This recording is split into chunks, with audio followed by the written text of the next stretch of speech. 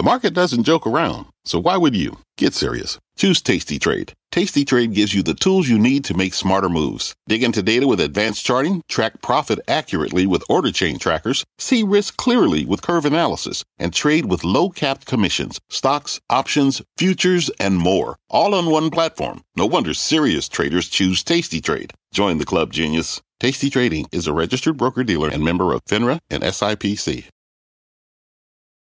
I'm Frank Holland, and you're listening to CNBC's Worldwide Exchange. Our show is live weekdays at 5 a.m. Eastern. Listen in.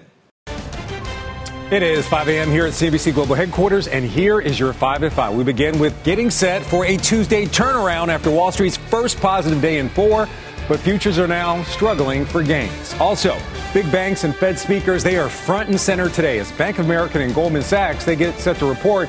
We'll tell you what you need to be watching for ahead of those results coming up. Also in Washington, Congressman Jim Jordan gaining momentum to become the next Speaker of the House, but the path to victory is all but certain. Plus, President Biden set to make his second trip this year into an active war zone as he readies to head to Israel tomorrow. And then later in the show, Vladimir Putin lands in Beijing for a closely watched face-to-face with Xi Jinping. We lay out the implications for Wall Street and Washington. It is Tuesday, October the 17th, 2023. You are watching Worldwide Exchange right here on CNBC.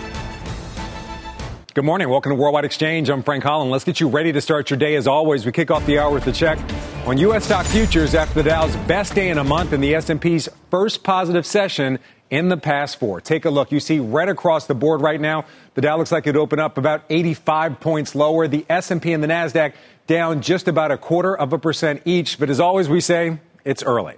So we're not only just talking about the major averages this morning coming off a very strong Monday session. It's also the Russell 2000, the small cap showing strength, rising more than 1.5% yesterday for the best day since July. You see the moves right here. Big upswing here, as you can see again. The small caps closing up 1.5% higher. Same story for the Dow Transports, coming off a nearly 2% gain. Take a look, up almost 2%, as you can see. Again, big upswing right there. So all this on the back of falling Treasury yields. You can see two very rate-sensitive sectors right there getting a benefit. So right now we're seeing actually a rise in the Treasury yields this morning. We're seeing the 10-year, the benchmark at 4.74. Moving a bit higher this week, the long bond actually making the biggest move, up about 10 basis points. Remember, this is a read on investor confidence and also inflation expectations. And very important to note, the 2-year at 5.1, taking another move to the upside, well above 5% yield right now. And last but not least, the energy sector, especially WTI. That's where we start. The benchmark for the U.S. at 86.79, up fractionally this morning. Brent crude, that's the international benchmark, at 89.88, kind of vacillating between 87 and 88, up 0.25%. Natural gas, kind of a muted move this morning, kind of a different from what we've seen in recent days, only up fractionally right now, you can see right there. All right, that's the setup for the U.S. markets. Let's now see how Europe is shaping up as its trading day gets underway. Our Jemana Bersetchi, she's live in our London newsroom with much more on the early action. Jemana, good morning. Morning, Frank. Well, after a more positive handover from Wall Street yesterday, Asian markets overnight, what we saw initially was more green on the board. In the last half hour, we started to slip somewhat, so it is a mixed bag. You can see that for the most part, though, most of these European indices are trading around the flat line here. The FTSE 100 in the UK is the outperformer, up 0.3%. There's one stock in particular we're watching there, that is Rolls-Royce. The engineering company has confirmed it's going to be cutting 2,500 jobs, so it has been met with a positive stock reaction. We also had some macro data coming in suggesting that UK wage growth has actually started to moderate somewhat, even though real wages are in positive territory. But ZETRA DAX in Germany is slipping. We're down about 0.1%. We're seeing some strength come through in the likes of Airbus, up 2.1% today. RWE, another strong name. And then the CAC 40, you can see, is also above 7,000, though basically treading on water. But in terms of the sectors, let me just give you a broad overview of where some of the leadership is coming from. Oil and gas seeing a bit of a jump today, up 0.3%. Utilities, I mentioned RWE, up 0.3%. Healthcare also up about 0.5%. So some of the defensive sectors are doing quite well. On the flip side, Miners have been struggling this morning in Europe, down 1.8%, a bit of a break in the price action that we had yesterday. Financial services also down 0.7% as well. So pretty much split between green and red as the markets continue to focus on the earnings season that's coming out, the rising interest rate environment, and of course, geopolitical developments within the Middle East. Frank. All right, Jemana, thank you very much. Our Jemana Bersetchi live in our London newsroom. We now turn to Capitol Hill and new developments overnight as Congressman Jim Jordan appears to be closing in on securing a Republican majority, paving the way to become the next Speaker of the House, though there are still a few holdouts in his path. NBC's Bree Jackson joins me now from Washington with the latest. Bree, good morning. Good morning, Frank. So today could be the day that we see a new House Speaker elected. A floor vote is expected today at noon. Ohio Congressman Jim Jordan is the GOP's nominee. Now, he appears optimistic that he will get the 217 votes needed to secure the job. Jordan sent a letter to his Republican colleagues on Monday urging them to stay united, writing in that letter that the country and our conference cannot afford us attacking each other. When Jordan was nominated Friday, more than 50 members of his party said that they would not support him. So he spent much of the weekend on a pressure campaign trying to win over his skeptics. Meanwhile, the pressure is on for the House to select a speaker. Congress is needed to sign off on assistance to Israel and Ukraine, and federal funding expires in mid-November, so there is the risk of a government shutdown happening.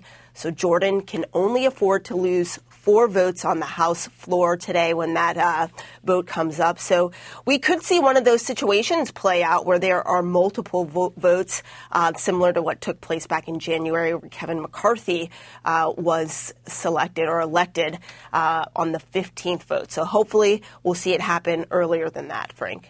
All right, Bree, thank you very much. Our Bree Jackson live in D.C. All right, we're now turning our attention to the war in the Middle East and breaking overnight. The State Department confirming President Biden will travel to Israel tomorrow as the war between Hamas and Israel continues now into its second week. This will be the president's second trip into an active war zone following a trip to Ukraine back in February. Secretary of State Antony Blinken says Biden will, quote, reaffirm U.S. solidarity with Israel and our ironclad commitment to its security. We have much more on this story coming up later in the hour. All right, turn our attention now back to Wall Street and the continued focus on treasuries, long bonds specifically, seeing some of their biggest fluctuations since the beginning of the 2020 pandemic. The 30-year yield jumping almost 10 basis points yesterday alone. The large swings presenting fresh challenges to investors that are dealing with the highest yield levels in more than a decade. For much more, let's bring in Delano Sapporo, founder and CEO of New Street Advisors and a CNBC contributor. Delano, always great to have you here. Thank you, Frank. Great to be here. So we got to talk about these treasuries right now. Taking a look at the yields, we talk about the 30-year now trading at its highest level since about 2007. Similar story for the 10-year. Does that change your view when it comes to fixed income and how you're advising your clients to invest? No, I think it's still, the view we've had for the past couple of months still there. I think, as you mentioned, it's looking, when you look at the move in the 30-year bond, it's looking like it's going to be higher for longer when it comes to interest rates, and also looking at just the way that investors are thinking right now. So I'm looking at it from a standpoint of where we're going economically. If you look at what the Fed is poised to do, I think they're looking to see unemployment rate change before they make any sort of move or change in the mandate that they've been going with so far. So our expectations stay the same. I think for investors right now, you're seeing the last couple of months been a lot more volatile in the equity market, and that's obviously has a little bit to play with what's been going on in the bond market. So those things have to play a part in how you're constructing a portfolio right now, because it just really is a situation where it's different than we've seen in the past. So you're mentioning some economic reports, obviously the jobs report, PCE, CPI. We're always looking at these economic reports. We actually have one that could be meaningful today. I'm talking about retail sales out at 8:30 this morning. Now, this report comes after the XRT, the retail ETF, had its best day since June yesterday. What are you expecting when it comes to retail sales? And is this an instance where good news is actually good news? We see retail sales pretty strong, and that doesn't increase the odds of a hike. Yeah, I think this will be a situation where good news, like you mentioned, it could be either good or bad. But I think we'll potentially see a strong reading here. And again, that could play a part in how strong the consumer is right now. And the consumer has been pretty strong so far. And a weakening consumer could be a situation where investors could be looking at, gaining more confidence in what's going on going forward. So I think that if we're looking at it from a surprise, either on a 0.2% increase month over month, if that changes, much a bigger surprise to the upside or to the downside, that will definitely have an effect on the markets. Because again, the consumer has been strong so far. If you look at, the XRT, reading hasn't been that strong. Some companies have done fairly well. If you look at Lululemon year to date, but overall, that reading hasn't done that strong. So really quick, I want to get your take on the Fed. So honestly, when I was talking about retail sales, I was kind of thinking that it might influence the Fed, even though most people think we're going to see a pause coming up in 2 weeks during the November meeting. If retail sales are stronger than expected, because they've been pretty strong, there's actually been upward revisions over the last couple months. Do you think the Fed factors that in? Where are you at when it comes to a pause or a hike in the next 2 meetings? Yeah, 100%. I think the Fed factors that in. Obviously, they're still factoring in, all the numbers we're seeing on the CPI and all the numbers we're seeing on the PCE. So that will be factored in. And I think, one thing I thought was super important for investors to learn right now or see right now is what happens, when we see a change in interest rates and what happens when, we see a potential recession coming down the pipeline. So those are the two big things that investors I'm actually looking at is when we'll see, a change in consumer, potentially, and this is one of the readings that will show us that, and also if we see any change in what the Fed's mandate is, because it's been strong so far, say that they're waiting for more data to be able to change or even pivot on any of their actions. We'll have to wait and see. We'll just have to wait and see. Delano Sapor, always great to see you. Thank you very much. All right, we got a lot more to come here on Worldwide Exchange, including the one word that investors have to know today. But first, getting set for Goldman Sachs and Bank of America, the one key number you need to watch ahead of those reports. Plus, activists on alert and why Nelson Peltz thinks you are no longer in good hands. And speaking of Goldman Sachs, there's reports David Solomon may be hanging up his headphones for good. We have a very busy hour still ahead when Worldwide Exchange returns. Stay with us.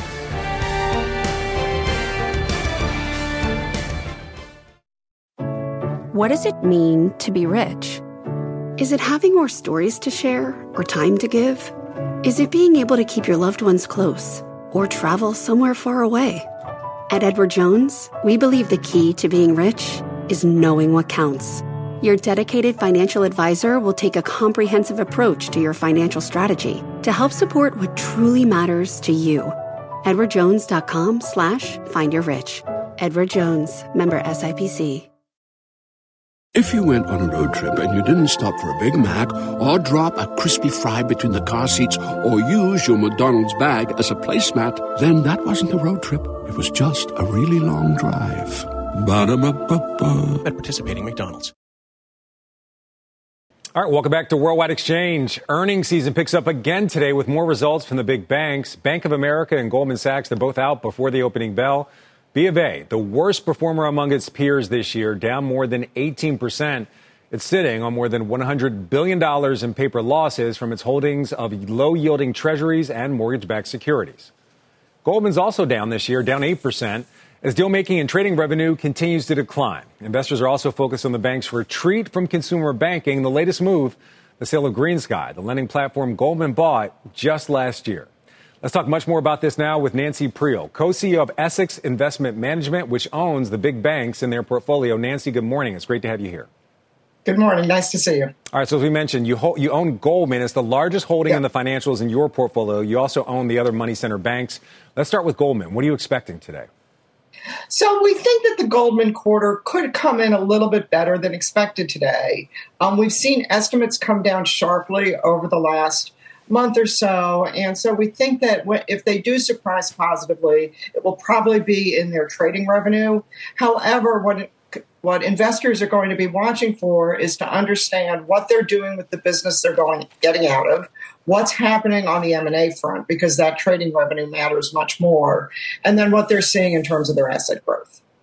Let's talk more broadly about the banks. We're just about 6 months or so away from the collapse of SVB. Give us a sense, over that time, how has that colored your view of investing in financials? Are you ready to hold on to what you have, trim your portfolio, add? Where are you at right now? Well, Well, we are holding essentially with where we are. We have fairly low exposure overall relative to the rest of our portfolios in the banks. We do think that the sector is very cheap here. I mean, it's certainly underloved, been one of the worst performing sectors in the market overall. And the factors that led to the collapse of Silicon Valley Bank and the others are no longer as big an issue. We're not expecting any major fireworks.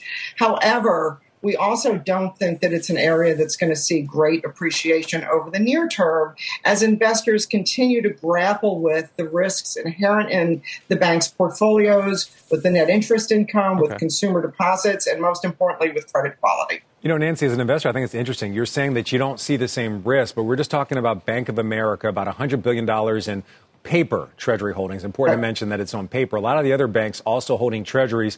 As we see higher for longer and yields rising, are you concerned about other treasury losses in the other banks?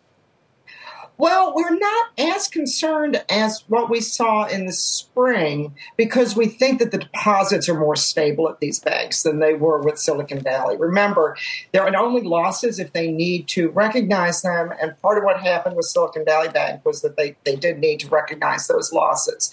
Having said that, if we see another sharp rise in the long-term rates, that's where the funding stress could come from.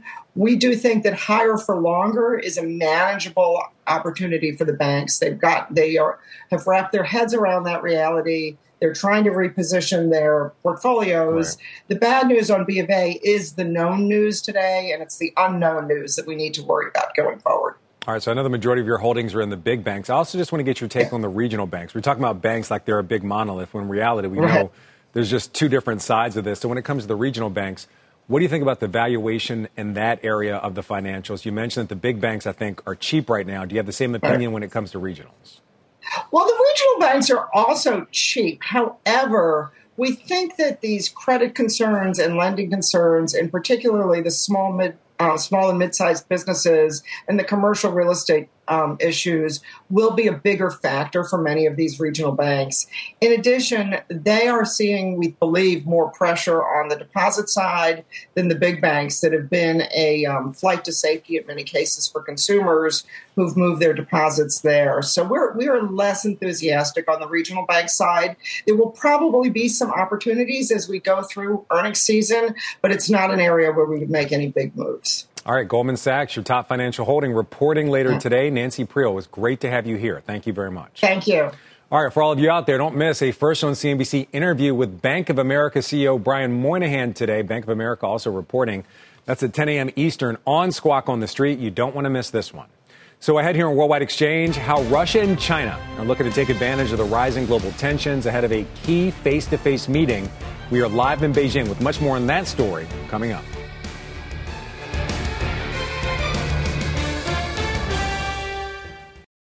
You might not think that a few simple words could make you crave McDonald's breakfast sandwiches. But if you listen closely to the sound of me saying McGriddles, McMuffin, you might be wrong. Ba-da-ba-ba-ba. All right, welcome back to Worldwide Exchange. It is time now for your big money movers. That's three stock stories of the morning. We begin with Starboard Value reportedly building a stake of more than 5% in Fortera Holdings. The Wall Street Journal says the activist investor is expected to reveal that position today. Fortera, which was spun off from LabCorp, provides drug trial and other research services to pharma, biotech, and medical device companies. Starboard believes it's been saddled with extra costs from the spinoff and plans to push for changes. Taking a look at shares unchanged right now in the pre-market. You don't want to miss an exclusive interview with Starboard CEO Jeff Smith. That's on Squawk on the Street at 9:45 a.m. Eastern.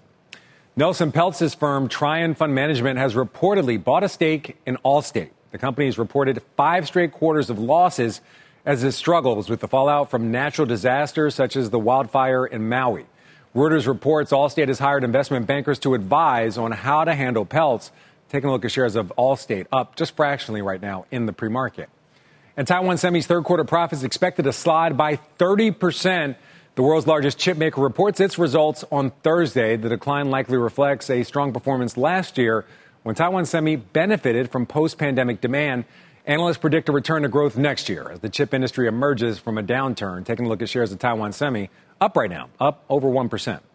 All right, straight ahead here on Worldwide Exchange, how Tim Cook is reaffirming Apple's commitment to China as that country looks to crack down on foreign-made tech. And if you haven't already, follow our podcast. If you miss Worldwide Exchange, check us out on Apple, Spotify, or other podcast apps. Much more Worldwide Exchange coming up after this.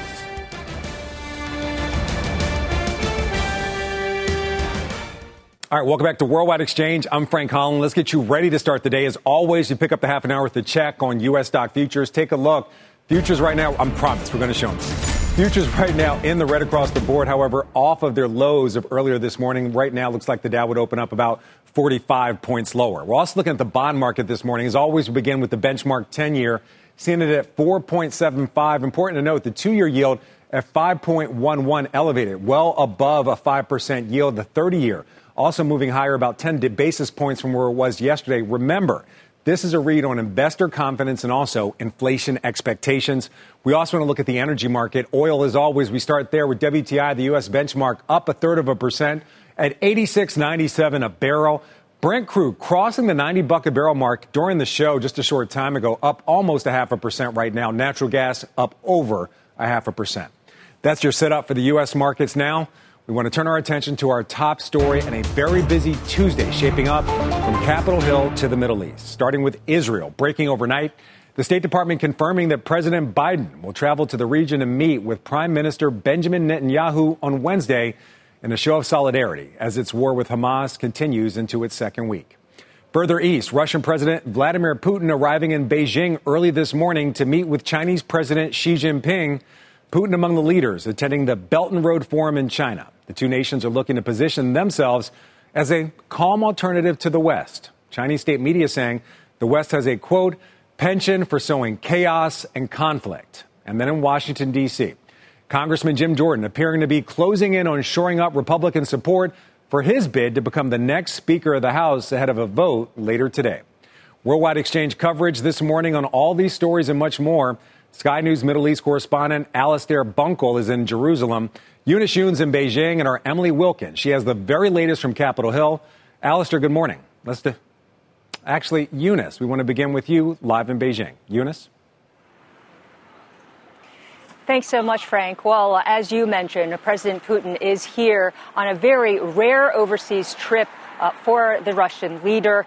He's here on the invitation of President Xi Jinping, his dear friend, and also the man behind the Belt and Road infrastructure building program. So as part of a show of support, President Putin is going to be taking part in this Belt and Road Forum. He's going to be starting with the opening reception, which is hosted by President Xi. Then he'll be speaking as an honored guest after Xi delivers a keynote speech at the leadership meeting, which is going to take place on Wednesday. And then he's going to be holding a one-on-one with President Xi. Now, Putin's delegation includes the heads of oil and gas giants, Rosneft, as well as Gazprom.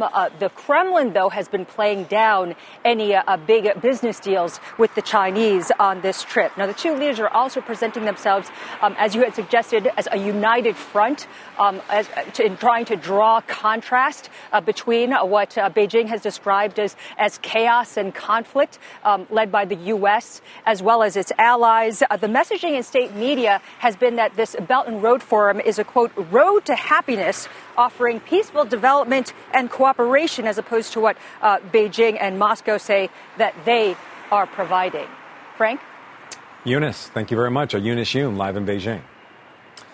So now we want to turn our attention over to D.C., where there's a big vote coming up later today to decide the next Speaker of the House. Our Emily Wilkins is live in D.C. with much more on that story. Emily, good morning. Good morning, Frank. Well, yeah, noon today, after about 2 weeks of closed-door conversations following Kevin McCarthy's ouster, the House is finally going to be taking a public roll call vote for the next Speaker of the House.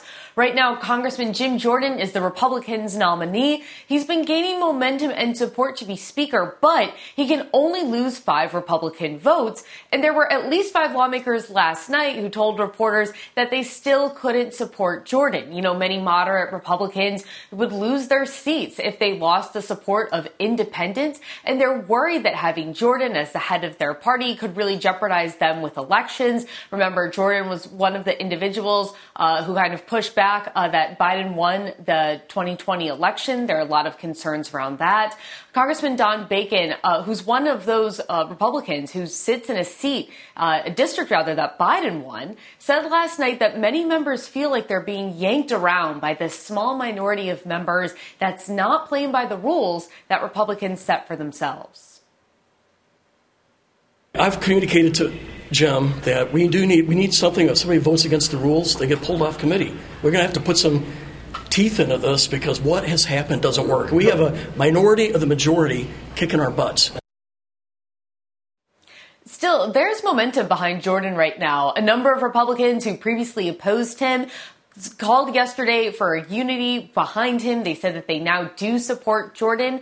Remember, the House isn't able to pass any legislation, including expected aid for Israel, as well as a government funding bill, until they get that speaker. And now the pressure is really on with the House right now, given that the Senate is back in session and that Biden is expected to send his funding bill on Israel this week. Frank? So, Emily, obviously the momentum's for Jordan right now. He's the front runner, but it's certainly not a kumbaya moment down there in D.C. McCarthy, it took 15 rounds of votes. Do we have any sense how long it could take for Jim Jordan to become the next speaker? That is a great question, Frank, because at this point, it doesn't seem like he's going to be able to get it in the first round, unless, of course, he's changed some minds since we spoke with folks last night. Of course, Republicans, they don't want this to go on another 15 rounds. They want to show unity. They want to show that they are finally all together. But it's not clear at this point how long it could take. And remember, of course, there are other Republicans waiting in the wings to see if they could get the 217 votes they need to become speaker. Plus, there's discussion about giving temporary powers to pass legislation to current acting Speaker Patrick McHenry. So a lot of other options on the table there, but certainly plenty of Republicans who are hoping they can just get a speaker today and turn back to the legislative work of the House. All right, our Emily Wilkins live in D.C. Emily, great to see you as always. Thank you. Turn our attention now to the Middle East, and President Biden set to visit the region tomorrow. Sky News Middle East correspondent Alistair Bunkle. He's in Jerusalem right now with the very latest. Alistair. Good morning. Well, President Biden's visit being announced in the early hours of this morning. He will fly from Washington to here to meet with Prime Minister Netanyahu and other members of Israel's war cabinet. And then he'll go to Amman, a short flight away in neighbouring Jordan, where he's expected to meet with the Palestinian President Mahmoud Abbas, Fattah al-Sisi from Egypt, and King Abdullah from Jordan. This comes off the back of a frantic 72 hours or so from the US Secretary of State Antony Blinken, who did a tour of the region to make sure primarily that what is happening in Gaza does not spill out into the wider Middle East. But there's also discussions in other areas on the table. Hostage releases, for example. We'll have to see whether they've made any progress in that. And of course, one of the reasons Biden is coming to visit is to show solidarity for Israel. The State Department has said that part of that trip is showing solidarity. Is he also going to address the humanitarian crisis that seems to be developing on both sides of this conflict? The humanitarian crisis in Gaza is severe, and it is getting worse. Every day they go without running water, food and medical supplies. We hear horrific stories. I've just been reading of one anecdote that says that doctors and medics are now having to drink IV bottles because there is no water for them to stay hydrated. So yes, trying to get humanitarian supplies into Gaza is urgent and fundamental, and also trying to see whether they can get safe passage for some people to leave Gaza, perhaps just dual nationals, but at least try and get some people to some safety over the border in Egypt. All right, Alistair Bunkle from Sky News, thank you very much, and you stay safe as well. Well, as the war between Israel and Hamas enters its 11th day, we can continue to see the massive toll this conflict is taking on infrastructure and how lives are being changed forever. There's also one sector of the Israeli economy getting hit harder than any other. That's tech.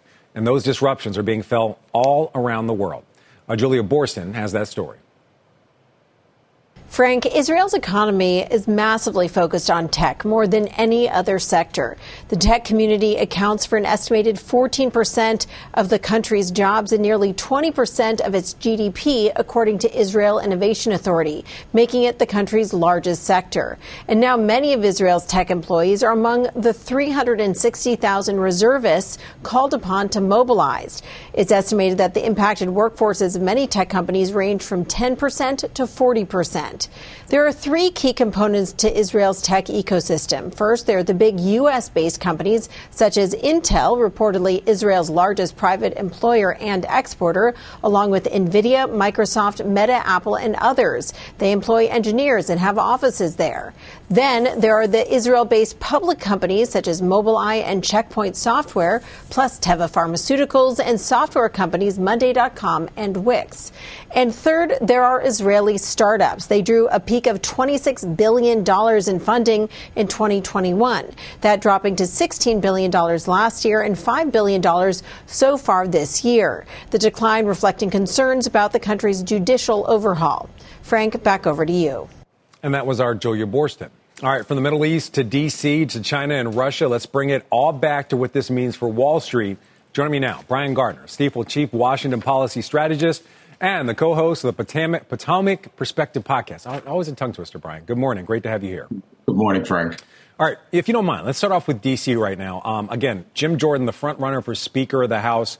Are you expecting him to be elected today? And all this tension, when we talk about the U.S. economy, the possibility of a shutdown 1 month from today, how should investors view all this?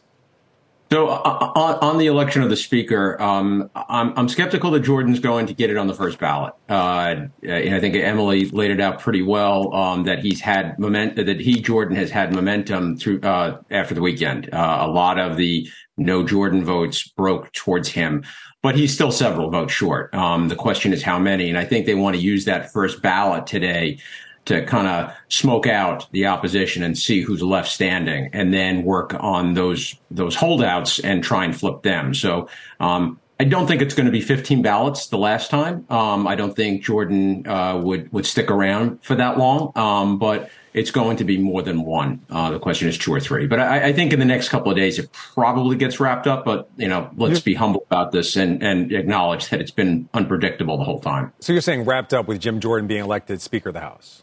I think so. Okay. Look, it's not a foregone conclusion, but I think that's the most likely outcome at this point. Let's just go forward with that hypothetical situation. Let's say at some point, maybe less than 15 votes, but at some point Jim Jordan's elected. Is funding for Israel, is that top of mind for this Congress right now? And let's talk about the geopolitical ramifications of this speaker race being dragged out and that funding being delayed and some of the other things that we're seeing today, including, Russia and China meeting up and calling the West agents of chaos. So Congress is going to be dealing with 2 international aid packages, one for Israel and a second for Ukraine. And the Ukraine issue has obviously been out there for quite some time. There is growing resistance to Ukraine funding among Republicans. It's always been in the House. It may be growing in the Senate. And I think the Biden administration and Senate Democrats, congressional Democrats, will want to tie the two together because the Israeli funding has wide bipartisan support. There's going to be a lot of pushback against Republicans to tie the two together, maybe strip them out, have them separate votes. But I think funding for Israel, it's going to happen. The question is, does it get slowed by the Ukraine issue? The Ukraine funding, I'm less certain of.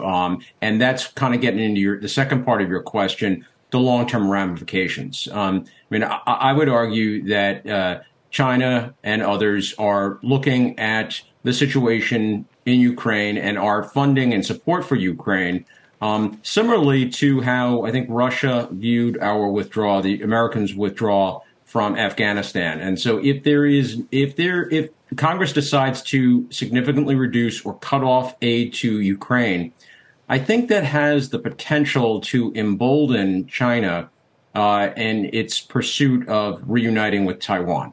All right. So we're really tying this all together right now. So there's a lot of geopolitical implications right now for investors. So at least for this week, there's a lot of questions up in the air, as you mentioned.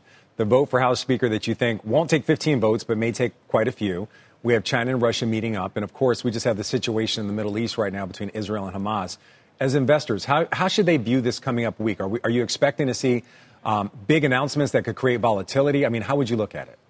So far, I've actually been surprised by the whole situation that there hasn't been more volatility. It's ticked up a little bit, but not significantly. So I think resolving the issue domestically in the United States is a positive that could reduce volatility.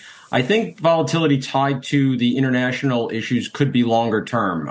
One, depending on how the situation in Israel and Gaza develops and escalates. The China issue, which I referenced, in Taiwan, that's a longer term issue. So I don't expect short term volatility from that. But that is something to keep in mind, depending on how Congress deals with Ukraine funding. Longer term, I think there are implications from that vote. All right, one other thing I want to ask you about is restrictions on AI when it comes to China. Some reports that the Biden administration could make an announcement related to that. As we see, again, Russia and China meeting up ahead of a forum in China and in Beijing right now, where Putin's in Beijing. What's the political climate when it comes to de-risking U.S.-China, decoupling? I mean, give us a sense for investors especially. How should they view the situation? Yeah, so there was a lot of happy talk a couple of months ago after a series of meetings in China between Biden administration officials and Chinese government officials. I always thought that was overdone and that U.S. domestic policy and politics were going to dictate a different outcome. So, I think the de-risking from an American perspective, kind of decoupling a little bit from China, is going to continue. Domestic pressure here in the United States to be tough on China, especially ahead of 2024, is going to increase. You mentioned the chip issue. We have the tariffs, the extension of the tariffs, which is yet to be resolved. I think that's going to come in the coming months. So I don't think we're entering a kind of a new era of feel good era with China. I think it's going to continue to be a go tough on China policy. All right, Brian Gardner, always great to have you here. Appreciate the time and the insight. Thank you, Frank. All right, coming up here on Worldwide Exchange, the battle of the billionaires, seeing a leadership shakeup as Bernard Arnault's hopes of reclaiming that number one spot is just a bit of a snag. We have those details coming up when Worldwide Exchange returns. Stay with us.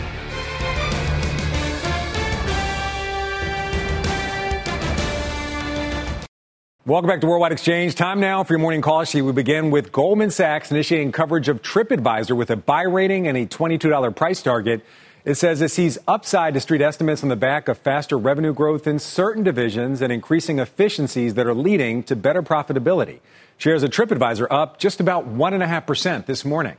We have another initiation, this time Stifel with Amazon, giving it a buy rating and a $173 price target. Stifel saying no other e-commerce platform comes close to matching the scale that Amazon has amassed. Taking a look at shares of Amazon, they're actually down 0.5% in the pre-market. And we also have a downgrade from Morgan Stanley on Amgen, giving it an equal weight rating. Morgan Stanley says it sees risk-reward around this stock as balanced following recent moves in the shares. Shares of Amgen right now unchanged in the pre-market. All right, coming up here at Worldwide Exchange, we have the one word that every investor needs to know today. Also, a busy trading day ahead with a hat trick of earnings, data, and more speeches from Fed officials. We also have Fundstrat's Tom Lee. He's here to lay out where he thinks stocks will be taking their cues from. And if you haven't already, follow our podcast. If you missed Worldwide Exchange, check us out on Apple, Spotify, or other podcast apps. Much more WEX after this.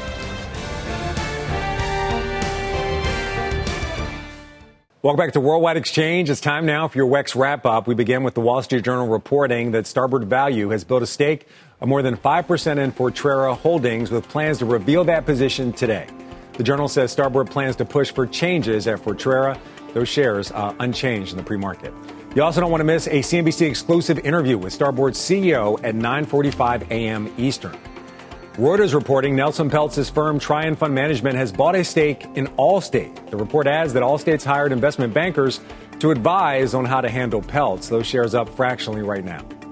New numbers from Deloitte show overall, shoppers are predicted to spend an average of just over $1,600 this holiday season. That's up 14% from last year. Also, Apple CEO Tim Cook making a goodwill trip to China, appearing at a Tencent gaming tournament just weeks after reports that Beijing is starting to restrict use of the company's products in some government agencies. China was responsible for nearly 20% of Apple's sales in its most recent quarter. And LVMH founder and CEO Bernard Arnault is no longer the second richest person in the world. That's following a recent sell-off in European luxury stocks. Arnault's net worth now I'm using just as a joke, $155.1 billion. That's just below Jeff Bezos with $156.3 billion, according to the Bloomberg Billionaires Index. Also, the Financial Times reports Goldman Sachs CEO David Solomon has decided to put a pause on his side hustle of spinning records at high-profile events. The bank says Solomon's hiatus from DJing is not new, adding media coverage of his second career was a distraction. He says it's the media that's the distraction, not spinning the music. Unrelated news. I'm available if you need a DJ. All right. Moving on. Here's what to watch today. Several pieces of economic data on tap, including retail sales and the latest look at home builder sentiment. We also have a busy day on the earnings front with results out from Bank of America, Goldman Sachs, Johnson & Johnson, Lockheed Martin, and United Airlines, just to name a few. We also have a number of Fed officials speaking today, including New York President John Williams, Governor Michelle Bowman, Richmond President Tom Barkin, and Minneapolis President Neil Kashkari. All of them speaking, so a lot of Fed speakers out there today. So earnings, econ, and also Fed speakers providing a potent mix for investors today as we gear up for the trading day ahead. Taking a look at futures, they're off their lows of earlier today. Right now, it looks like the Dow would open up just about 60 points lower. For much more on this, let's bring in Tom Lee, co-founder and head of research at Fundstrat Global Advisors and a CNBC contributor. Tom, good morning. Always great to see you. Great to see you, Frank. All right, so give us a sense. How do you see the day ahead shaping up? We just mentioned all the different things in the mix. The Fed speakers, are those potential market movers? Absolutely. You know, markets are dealing with a lot of uncertainty right now because we're in the midst of earnings, which hopefully is better than expected. We've got a geopolitical situation that's uncertain, and interest rates have been creeping up again. So I think markets remain on edge, and I think investors are not that committed. I still think the bias is to the upside, though, because of positioning. Investors really position cleared over the last 10 weeks. All right, Tom, in all fairness, you are one of the biggest bulls on the street, so I think you're generally pretty bullish about the market's direction. With that bullishness in mind, what is your WEX word of the day? So the WEX word of the day is uncertainty. But why? Well, it's just, I think investors generally like a narrative that's really clear. And right now there's a lot of multiple narratives in place. But I think that the prevailing story is going to be that this uncertainty clears stocks because investors are sort of not invested, and we're in a seasonally strong period. We're going to rise through the end of the month and, into the end of the year as well. All right. So with this uncertainty in mind, I know you're also looking ahead to retail sales out at 8:30 a.m. Eastern. We're also coming off a day where the XRT retail ETF had its best day since June. What are you expecting from retail sales? And is this report, are we going to add this to the list of market movers? Yeah. I mean, markets are data dependent, so they're going to look at retail sales. I think kind of on the seat's edge because, you do have a lot of headwinds there. We know delinquencies are up, and we know consumers have student loan repayment resumptions, and generally the employment market has softened on the edge. So if it's a good report, that would be good news. But as you know, futures overnight are a little soft, and I think investors are just waiting to see. Wait, so Tom, I want to be clear. So this is a situation where, so-called good news is actually good news. You're not worried that strong retail sales may make the Fed more likely to come out hawkish, or Fed speakers today more likely to come out hawkish? Is this a data point that you think moves the Fed towards a more hawkish turn? Well, I think the Fed's speak in the last couple of weeks has made clear that they think the rise in long-term rates is doing a lot of the work for the Fed. So they're in the mode that the bar is pretty high for them to actually increase rates again. I think good retail sales would actually be good news because it would show that the economy isn't stalling and headed for a hard landing, but it's sort of supporting that soft landing scenario. Okay. We are in earnings season. I want to get to one of your picks right now. Not reporting earnings this week, but earnings are certainly coming up, I believe, a week from today. It's Cadence Design System. Give us a sense. Why is that a smart pick right now? As you just mentioned, we are in a higher for longer environment. Well, Cadence is one of the most important companies in terms of helping design high-end chips. They do EDA and systems integration. In this world where there's almost continuous demand for AI and shortages of chips, they're one of the key players in terms of designing software, and it's one of the least known. So to us, this is a steady grower with multiples that can expand and very good earnings visibility. I think it's the kind of stock you want to own, especially if you're expecting a year-end rally. And again, it's one of our super granny shots as well. All right, really quick, I have to ask everybody about this because it's higher for longer. Look at the valuation on Cadence, 46 times forward earnings, even higher than NVIDIA at 35 times earnings. So you're saying you're willing to pay up for the growth potential of this company? Absolutely, because number one, the company doesn't have a lot of capital investment. It's a software company, but with improving visibility, a great capital structure, and kind of an enviable position. I mean, they're really one of the handful of companies that provides the software. But again, really good visibility, high operating leverage. Got it. And it's not well known, so it's a stock that I could easily see multiples expanding. All right, Tom Lee's pick, Cadence Design System. Tom, always great to see you. Thank you very much. Thank One you. quick look at the futures right now. As we mentioned, they're in the red across the board. It looks like the Dow would open up about 50 points lower right now. And that's going to do it for us. Actually, I want to take a quick look at Treasuries right now. As always, look at the benchmark 10-year. Taking a look at the yield on that right now at 4.75. So off of its highs of earlier this month, but elevated historically. And one quick look at oil this morning. We saw it moving higher earlier this morning. Brent, the international benchmark, crossing the $90 a barrel mark. WTI, the U.S. benchmark, up over 0.33%. That's going to do it for us here on Worldwide Exchange. Squawk Box up next. Thanks for watching.